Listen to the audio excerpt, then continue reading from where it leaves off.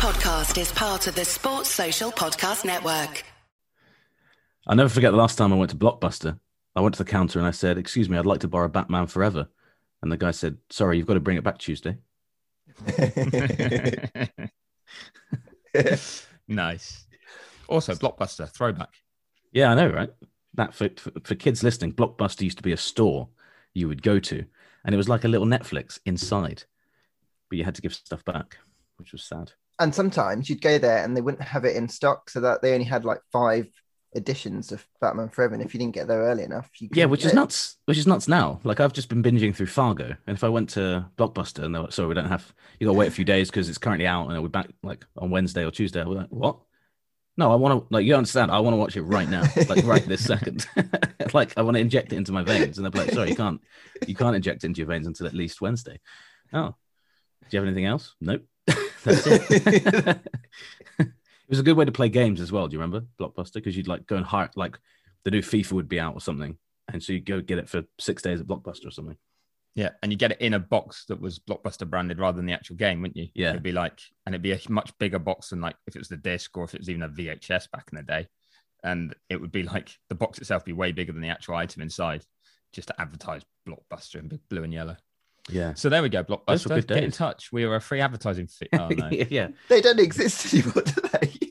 Well, that was a joke. There it is. This could be their comeback. This podcast. We're going to revive Blockbuster. We've just given them the launch pad with our 20,000 downloads. I know, right? Yeah. Well Good done, work, team. boys. Thanks to that one guy for downloading 20,000 times. Yeah, didn't realise he'd done it. Yeah. Well, thanks to you, Nate. Thanks for doing that. Yeah, I am that guy. But so sorry, I completely forgot. What does that get out of 10? That joke. It gets a 7. Oh no! Oh, the look on Nate's face, guys. It was disappointed. I thought that was one of the better ones of recent weeks, but I think 7's solid. No, I'm with Beretta. Solid. It's like one of my race reviews.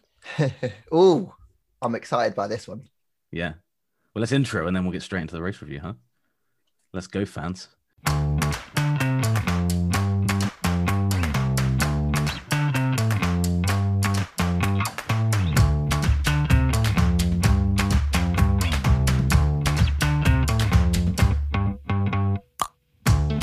Welcome to The Paddock, a podcast featuring stories following Formula One around the world. I'm Lawrence Bretto, senior writer at F1.com. And I'm Chris Medland, F1 correspondent at Racer. And I'm Nate Saunders from ESPN. Now, we have a pod review under 15 seconds before we do the race review in 60 seconds from Ed HBY Thrillingly in the United States of America. And I think this actually came in after your first review, Nate, but I just didn't see it until this week. So the pod review under 15 seconds is 5 stars. Goes podcast about F1 sometimes, but mostly about Paddock's puns, Nate's jokes, solid Medland, love Medland, Beretto's hype train leaving the station. Nice. There's some really good. There's some good podcast references in there. I like that. Yeah, that's someone who has listened. So cheers, because most of the reviewers haven't. I've paid them, but that one has. Yeah. HB Thrillingly as well is a good name. Yeah. I hope a real name and not made up. That would be very sad. Was Ed HBY Thrillingly? And yeah, I think it might be slightly made up, but you know what? Sad. Screw made up stuff. Let's have something real. Let's have something kind of compelling and rich. Sitting comfortably? That's good. It's going to be 60 seconds of race review goodness. Race review gold. Here we go. Verstappen, dominant. Monte Carlo Sainz. Do you see what I did there? Lando Norris, what a superstar. Sergio Perez, he's getting better. Needs to keep getting better. Vettel, I want the old Stone Cold. Wrestling fans will get that one. Gasly, we love Gasly. He's fantastic. Hamilton, a bit moany. Stroll, pretty strong, I guess. Ocon. Tresbon, Giovinazzi, good job. Got a point. Kimi was 11th. Danny Rick, what is going on there? Fernando Alonso in 13th. Double fishing rod emoji. Russell and Latifi. Congrats, Williams, I guess, on 750 races. 16th, Yuki Tsunoda. Quite sad how the hype has died there. Mazepin, fair play to Mazepin, actually had a pretty good weekend, kept it out of the wall, and beat Schumacher, which he hasn't done yet this season. Bottas, wheel nut. We've still got 10 seconds left, so Leclerc, sadness, pain, cry, emotion, Ferrari, gearbox, drive shaft, perché, why, porque, Porca miseria. That's outstanding. Porca miseria is a very funny Italian phrase, which literally translates as, I think, porky poverty, but it's like, it's like a statement of frustration. So, I mean, that sums it up pretty well. That was basically. I'm sure I heard what you've just said echoing around Monaco just before lights out on Sunday. I think you probably did. You probably did, especially from like the epicenter of the pit lane. So yeah. I think we found your calling, Nate. I think you should just do things in 60 seconds. No jokes, please. And you've got real potential there. 60-second Nate. Yeah. The nickname you wish you had. Yeah. A name I haven't been called ever. Moving on. Very well played. Very well played. It's Good. Yeah, that's I like this 60-second review. I like them all, but so far I think it's actually quite fun to do, actually. And if anyone's got a review that they'd like to throw in, please do, because as you've just heard, we'll read it out on this very podcast. We will. Oh, yeah, your pod review has to be, well, there we go. Pod review under 15 seconds is what we got. We'll stick with that if anyone's going to do it. I like that. I like that a lot. And your best Nate impression would be ideal. God, that's going to be grim, isn't it? People do Nate impressions. But Nate's not allowed to send in his own under 15 second review. It'll be from like Nate. It'll be like from like Nate Thrillingly and stuff. But I can tell you want to, because of the amount of voice notes you sent us. Yeah. Just trying to show off your voice acting skills this week. I do think that there is a future for me in doing voice work. I do. I've got to say, I think it's strong. This is your true calling, Nate. I mean, yeah, maybe we'll throw some more live into the pod as we go. But I'm just going to respond to your actual review. I'm going to take that direction. Yeah, I want to know what you guys thought. Pretty much spot on. Monte Carlo Science was a very good shout. How have we not seen that before, or have we? And are you just regurgitating an old line? No, I had never seen it or thought of it till Saturday when I tweeted it, and I was like, that's actually pretty good. I'm wondering whether I've nabbed it from somewhere, but I don't think I have. But we obviously used to have Sweet Carlos Signs from Sweet Caroline, but I think now we've got to update it. Monte Carlo Signs. I feel like you mentioned that quite a few times over the weekend. Yeah, I tweeted it feels twice. like it's already in history. I feel like I'm the kind of guy that if I say something funny once, I'm like, I'm going to say this a few times just to make sure I really milk it for everything it's worth. So yeah, I tweeted it a few times. I might have texted a few people it. I was like, lol, Monte Carlo Science, am I right? And they were like, oh, that's quite good. I was like, great. Quite good. Yeah. Yeah. So I was just like feeding off of the good times. I mean, it was pretty strong, but we should explain that the fear you have of nabbing it is because you do have a history of nabbing things. Yes. Where big history. You basically don't realize you've seen it or read it somewhere else and go, wow. I mean, great idea. Where did that inspiration come from? And you throw it out, and normally it's to one of us who has said whatever it is that you're saying, and we're like, "Yeah, 20 seconds ago." Or I'll tweet it, and I'll be like, "What a great what a nugget of information." And then Meadows, like, I'll tweet and hit send, and Meadows will read it and just look over at me like, "Dude, just said that." I was like, "Oh, you said it? Okay, I knew someone did. I didn't know who or when." And it was just you now. At least it's quite genuine, Nate. At least it's like you genuinely do think you're coming up with it. You're not just naturally stealing it from other people and passing it off. Sometimes I see something and I'll tell them now, I'm Nate nabbing that. And I will tell them like brazenly, I'm taking it. Luke Smith's like, he'll always be like, here's one for you to Nate nab. And he'll send me like a link. And I'm like, nice. Thanks, Luke. So yeah, Luke's in on it. Luke's a Nate nab supporter. I mean, we're all Nate nab supporters because we're all Nate supporters. Ah. Yay. Yeah. But as well, seeing as you did the review, like, let's look at it overall. Nate, what did you think of the Monaco Grand Prix? Race wasn't great, but then I don't think Monaco Grand Prix is ever great, is it? But still quite like, it was like dramatic, I guess, ish, like with Bottas, who's got to be like, the only reason he's not the unluckiest man in F1 is because Charles Leclerc's there. But yeah, I don't know, like, it's a shame because Monaco's such a cool spectacle, but the race, you just like, as soon as Verstappen led into turn one, you're like, okay, I know he's going to win. It was all right. Like, I like that Hamilton had a bad weekend. I thought that was good for the championship. And I don't think Lewis is going to like that he had a bad weekend. No, I don't think he will. But I thought it was funny that he'd spent, weeks and weeks being like, yeah, I think Max is really, Max is the one under pressure, and he's really showing us, he's really showing a lot of himself to me. And then Lewis goes and has that kind of race where he's then on the radio, like having a big moan, and he's like, it wasn't me, it was the team. It's quite interesting because Lewis always says he doesn't play mind games, but I think he sometimes I think he does, and I think he does it like too far. Like he'll almost, he thinks he's so good at the game that he's like, yeah, I don't know if you guys think the same, but I just thought it was quite funny how that played out. I just lost the game, you bastard. Oh, sorry, no, so did I.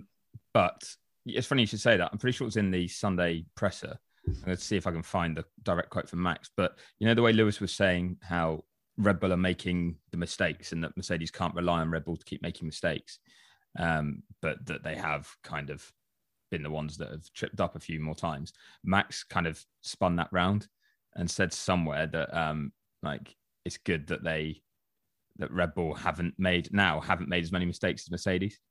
So I think it was like you say, like Lewis was trying to put the pressure on a bit, and the stuff he was saying. Here we go. Yeah. First of all, actions always speak louder than words. I think that it's a good lesson after this weekend. You have to talk on the track. That's what I like. And yes, we as a team so far made the smallest mistakes, and that's why we're ahead. So I hope we can keep that going for the rest of the season. So he kind of just takes exactly what Lewis was like, kind of accusing Red Bull and Verstappen of, and spins it around on him, which I like. There's a little bit going on there, isn't there? There's a little bit of needle, tiny bit. This was the first weekend I thought where there is that you really get that feeling that they're starting to like nip at each other just a little bit, and I don't think it's going to take much for one of them to snap and then for them to really go up at it.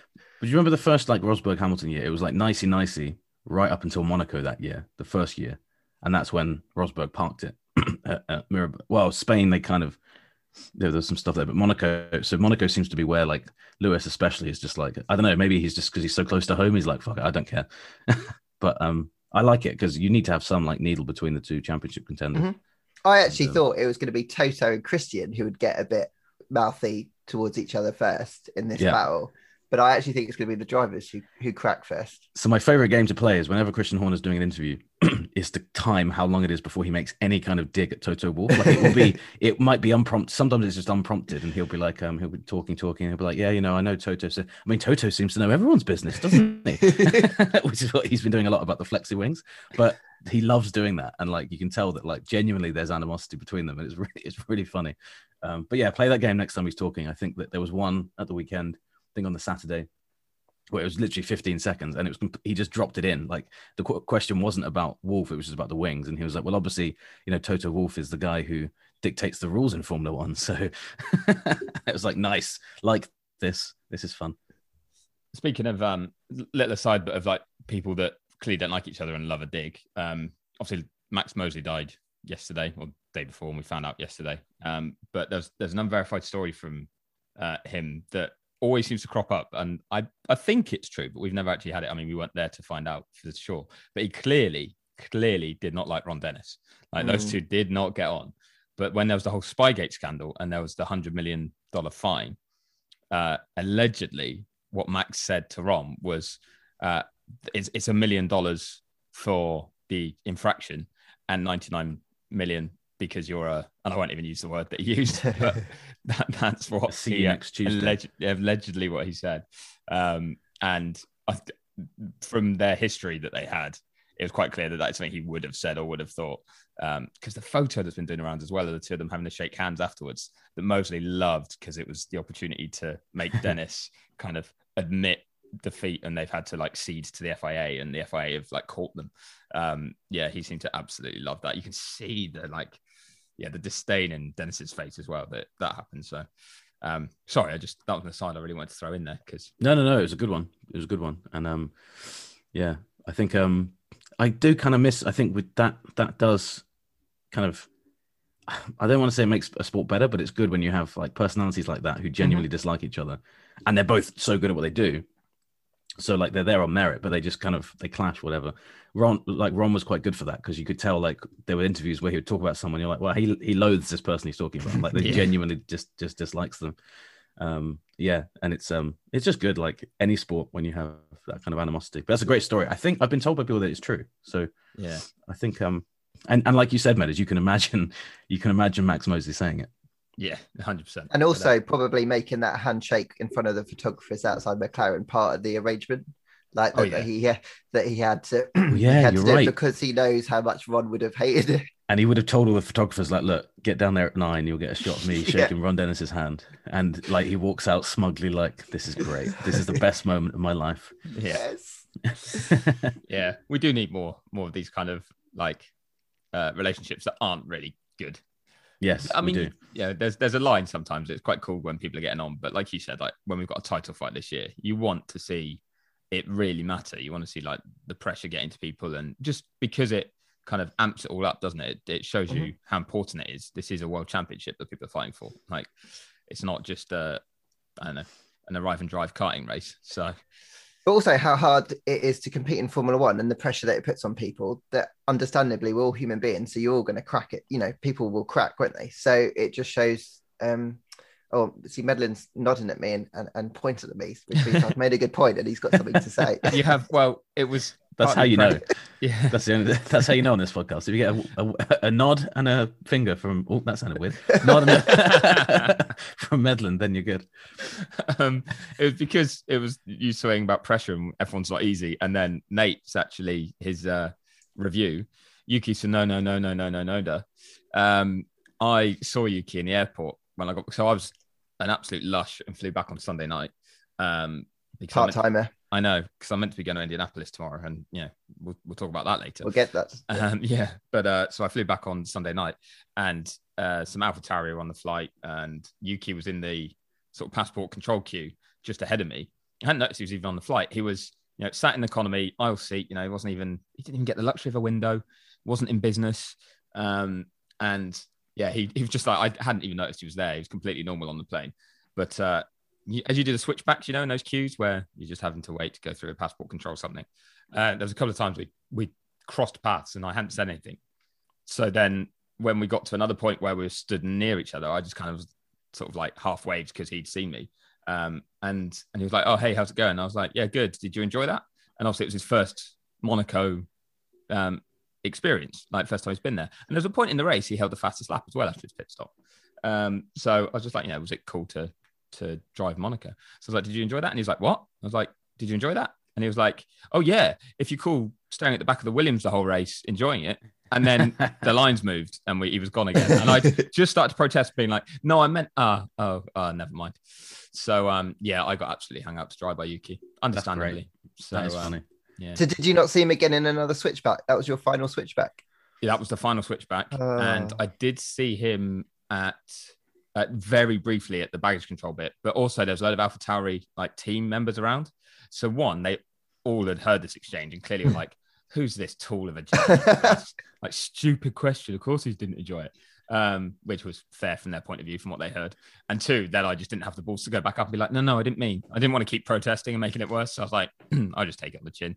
Like, I should probably have thought to word it a bit better. And not, why does anyone engage in conversations in those switchbacks? Because it never goes well, because you then have to all like disappear in different directions. Well, yeah, and that's exactly it. Like, because whatever you first say to someone, usually you're like, it needs a follow-up, right? In any conversation. And so when it does move, you're like, oh God, I'm not going to see that person ever again. Or you're looking like, okay, we'll switch back once again, but it'll be brief. And you'll get like maybe get like a 5 seconds to be like, oh, blah, blah, blah, blah, blah. But you didn't even get that.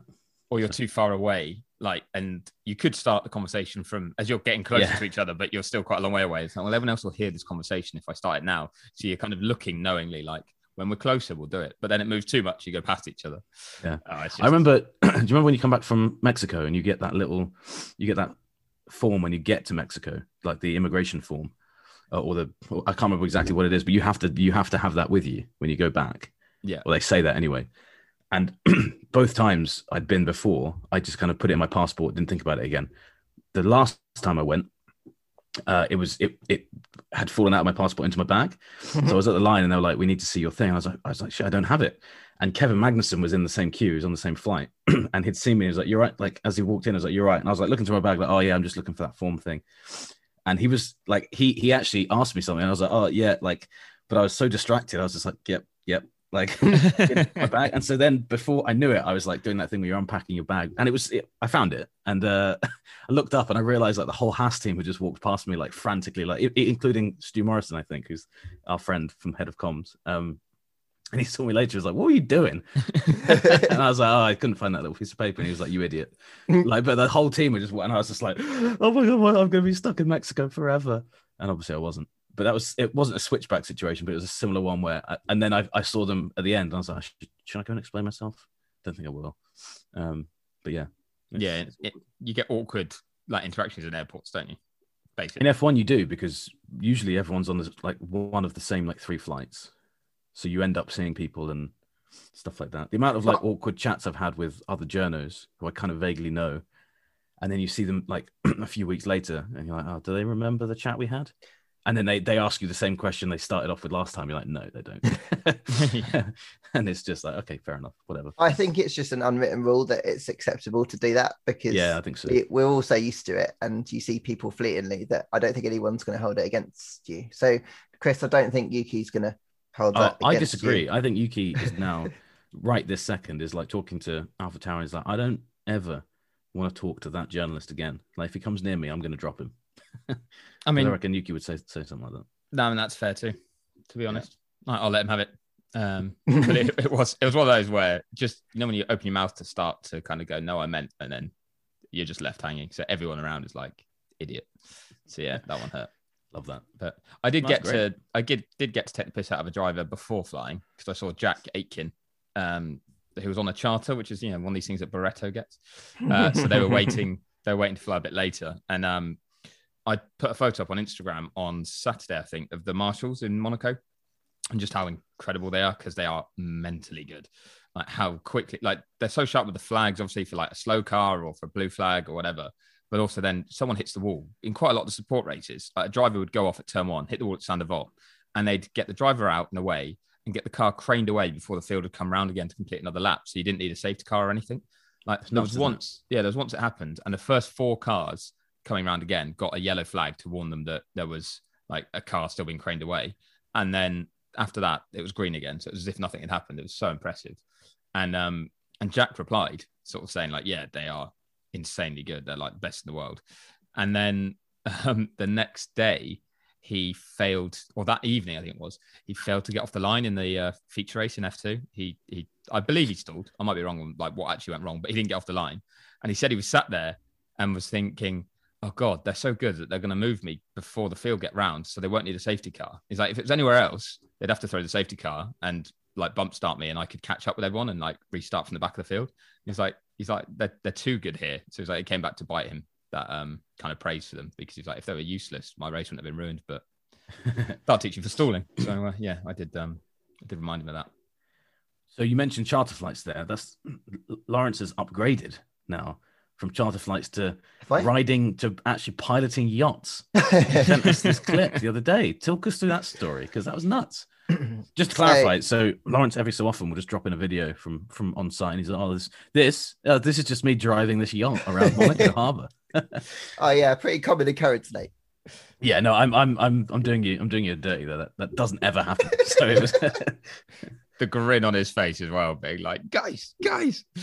So I think that one of the best things about Monaco, and you guys will know, is that most of the time we get to go on boats for whatever reason. Someone will host a party, a media event, a social occasion or whatever at some point during the weekend. And over the last few years, that's kind of reduced for various reasons, I guess. The economy, or they just don't like journalists anymore. They don't want them on boats anymore. But and that's one thing that I've really missed. And I appreciate, to be clear, that I'm very lucky to be going on a boat once in my life, let alone expecting it every year. Good caveat. Yeah, massive caveat. Anyway, so this year, some of my colleagues were getting a boat into the paddock each day, because their hotel was on the other side of the harbour, and my hotel wasn't in a location which required a boat. So I was like, "Oh, I'd love to go on the boat. I'll just go to the hotel and I'll come back with you." So I went on the boat with my boss back to her hotel, and then he was just getting things ready to go, and I was like, "Can I have a go? Like, can I take the wheel. And I fully expected him to say, well, no, you idiot. Why would I let you This is drive like this is an actual boat. Like Yeah. I was stunned that he let you do it. That's amazing. I don't know if you've noticed, but there's some pretty expensive boats in Monaco Harbour that you don't want to hit. So that's a bit. Can you imagine of a that risk. if everyone wakes up, it's a sleepy Sunday in Monaco, everyone's like, what's going on in the harbour? It's like, well, so the Formula One employee's yacht went straight into the Stroll's yacht. And then the wreckage went into the Red Bull floater home, so everything's just sinking. The And the race is now off. sinking. Yeah, the race is off, and it's all this guy's fault. Just shows us close up of Lawrence Barretto. It shows the photo of me like this, going with fingers. I'm going, yeah. Next week, Barretto pilots a forklift truck around a multi-story car park full of Ferraris and Lamborghinis. So see how that goes. What could go wrong? Well, you'll be driving the Baku truck. Do you remember when they drove into the overpass at Baku when they were With the Williams? George Russell's, Oh, George Russell's car. Yeah. That was hilarious. Like they picked his car up and everyone was like, you could see it from a mile away, couldn't you? Like they were driving towards that thing that goes over the circuit, and it was like that truck is bigger. That truck isn't going to fit under there. And we were like, stop. He's going to stop. He'll see it. He surely will see it. And he didn't. He just went straight into it and it was like, oh my word, that's hilarious. Yeah. Did you manage that, Barretto? I did not. I'm delighted to say I did not shunt the boat. We went pretty high speed. It wasn't so choppy, so I didn't get to get much air and hitting waves. But I did do this thing where, like rally drivers, they turn left before they turn right into a right-hander to kick the back out. So Scandinavian flick. There we go. Midland, I knew you'd know. So he said, well, have a go. So I did it gently left and then gently right. He was like, no, you need to do it properly. So I went gently left and then pulled the wheel all the way around. Oh, no, I got so excited. I moved my laptop cam. And you had your laptop with you on the yacht. That's weird. You can see he's there. Look at it in his eyes. He's reliving this. He's loving it. Yeah. And then I went right. And obviously, I just didn't expect the boat basically to go 45 degrees to the other side. And he was like, oh, I didn't mean to go that aggressive to me. And I was like, oh, shit, I nearly crashed. Sorry for swearing. I was like, I didn't mean to nearly crash your boat. And then, so I was like, oh, so then I went a bit more gentle. And then he redirected me towards the harbour, towards a concrete wall. Because I think, like you were saying, there's tons of boats parked in the harbour, but also just outside the entry point where they close the gates basically at night each night.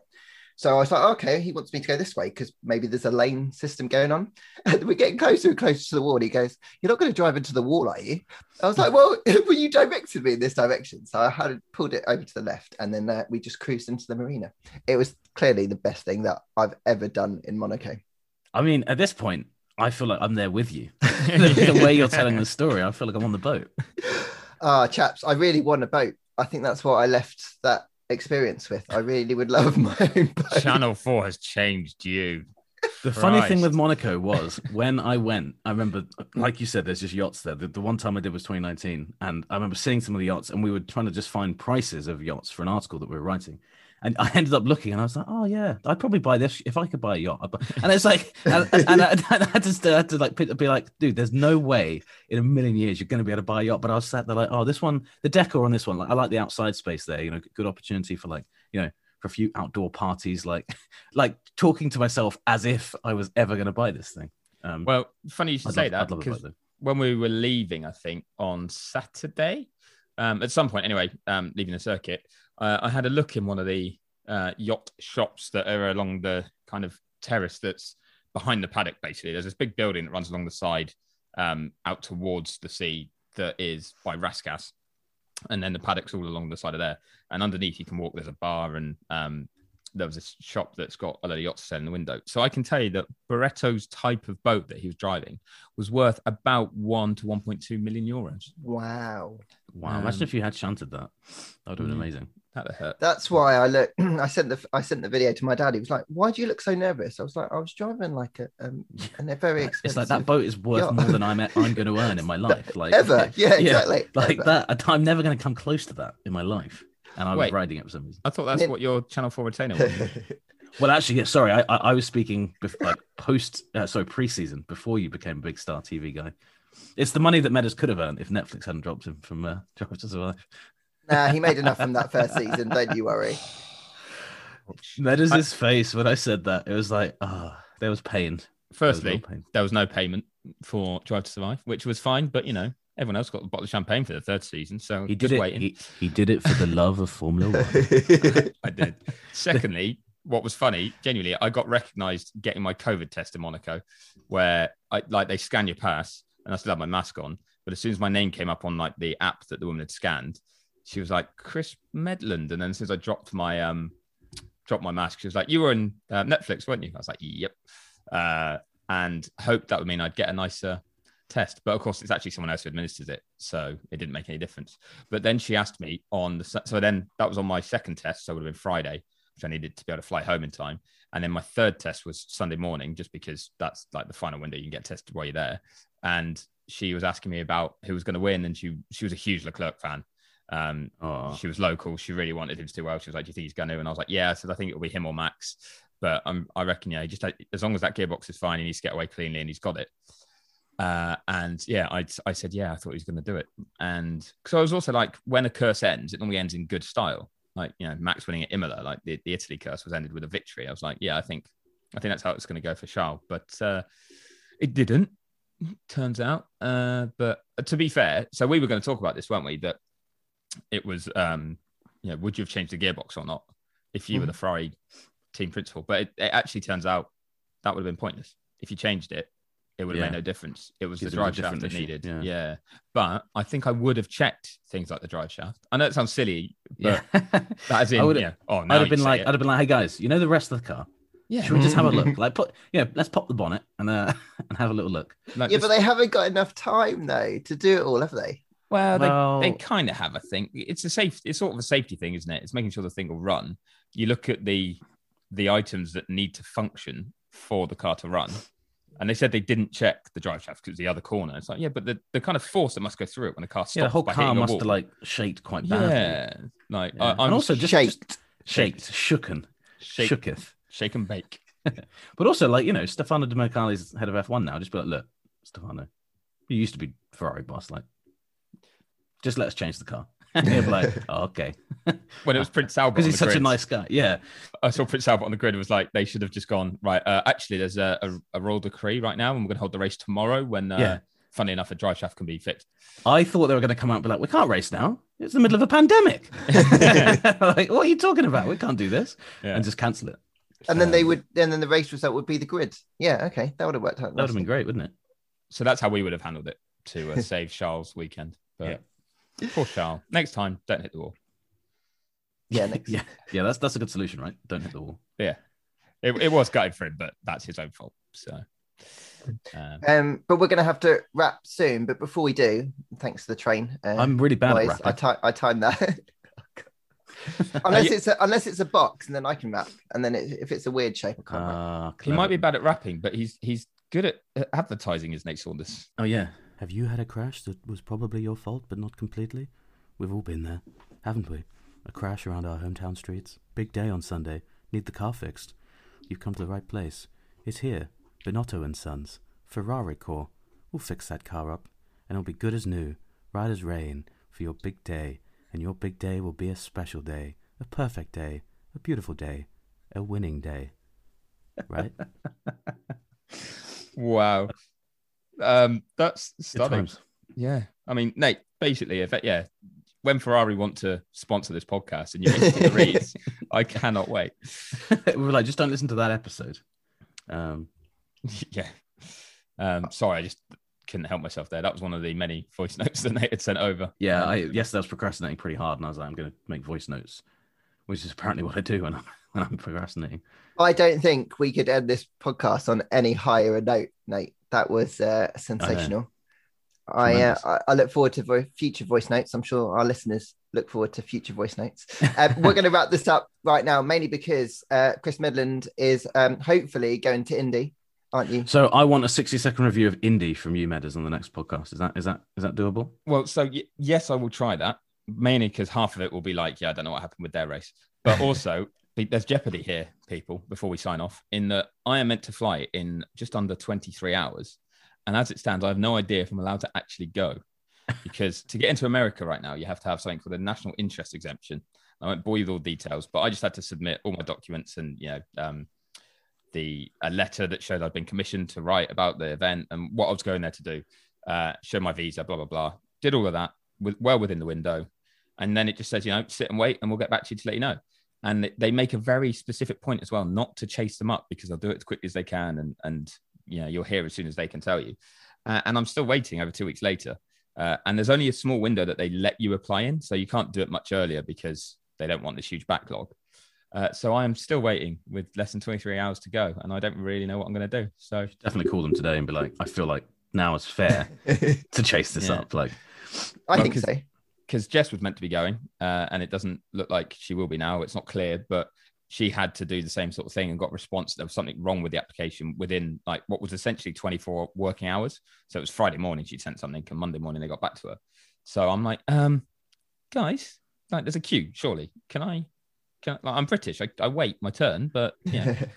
So yeah, I'm still waiting on that. And I'm nervy. I'm either going to have like an awesome weekend where I get to go to the Indy 500 for the first time and complete the Triple Crown and do some mega interviews and stuff, or I'm just going to be crying watching it on my sofa. So yeah, you'll find out in the next episode. If it's next week, it'll mean it's because there was the Indy 500 and I was there, and I'll do a review. And if it's not, we'll do a really short episode where you can do a little review like that, and we'll talk Indy, because I love talking Indy. I think it's one of my favorite topics. I don't know if you guys know that. I didn't know that, mate. I went a few years ago, which is I didn't know that either. Yeah, you never mentioned it ever. Yeah, I know. So, but no, I went. Yeah, the Indy 500, which is a big race in America. So, wow, I love dropping into conversation with people who don't even know racing. I'm like, yeah, there's this race called the Indy 500, which is the greatest spectacle on earth. They call it. I mean, I went in 2017. Well, that's by and by. That doesn't really matter. They're like, dude, we're talking about like Liverpool or something, like a football club. I'm like, yeah. But their owners are American, right? So, and that's where the Indy 500 is. So, yeah. No, but I'm buzzing for you, mate, if you can go, because it's awesome. Fingers crossed. It's just a very weird situation to be in right now. By the time this goes live, I should hopefully know. But yeah, I might not. I might still be about to go to bed, not knowing if I'm getting up to leave or stuck here. So yeah, it's a bit nerve-wracking, but all the fun. Hashtag pray for Medland. Good luck, if you're listening to this, please pray for Medland. Or don't pray to whatever you believe in. It doesn't have to be a prayer. It can be a wish. You can wish upon a star for Medland. Well, I think either way, we're in for a good story on the next podcast. Either you made it, Meadows, or you didn't. So let's wait and see. Thanks, everyone, for listening. Boys, thanks for joining. You can read Meadows' work on racer.com, Nate's work on ESPN.com, and my work on F1.com. Please remember to hit subscribe and follow us on our social channels. We'll do this again sometime very, very soon. See you. Bye. See you later.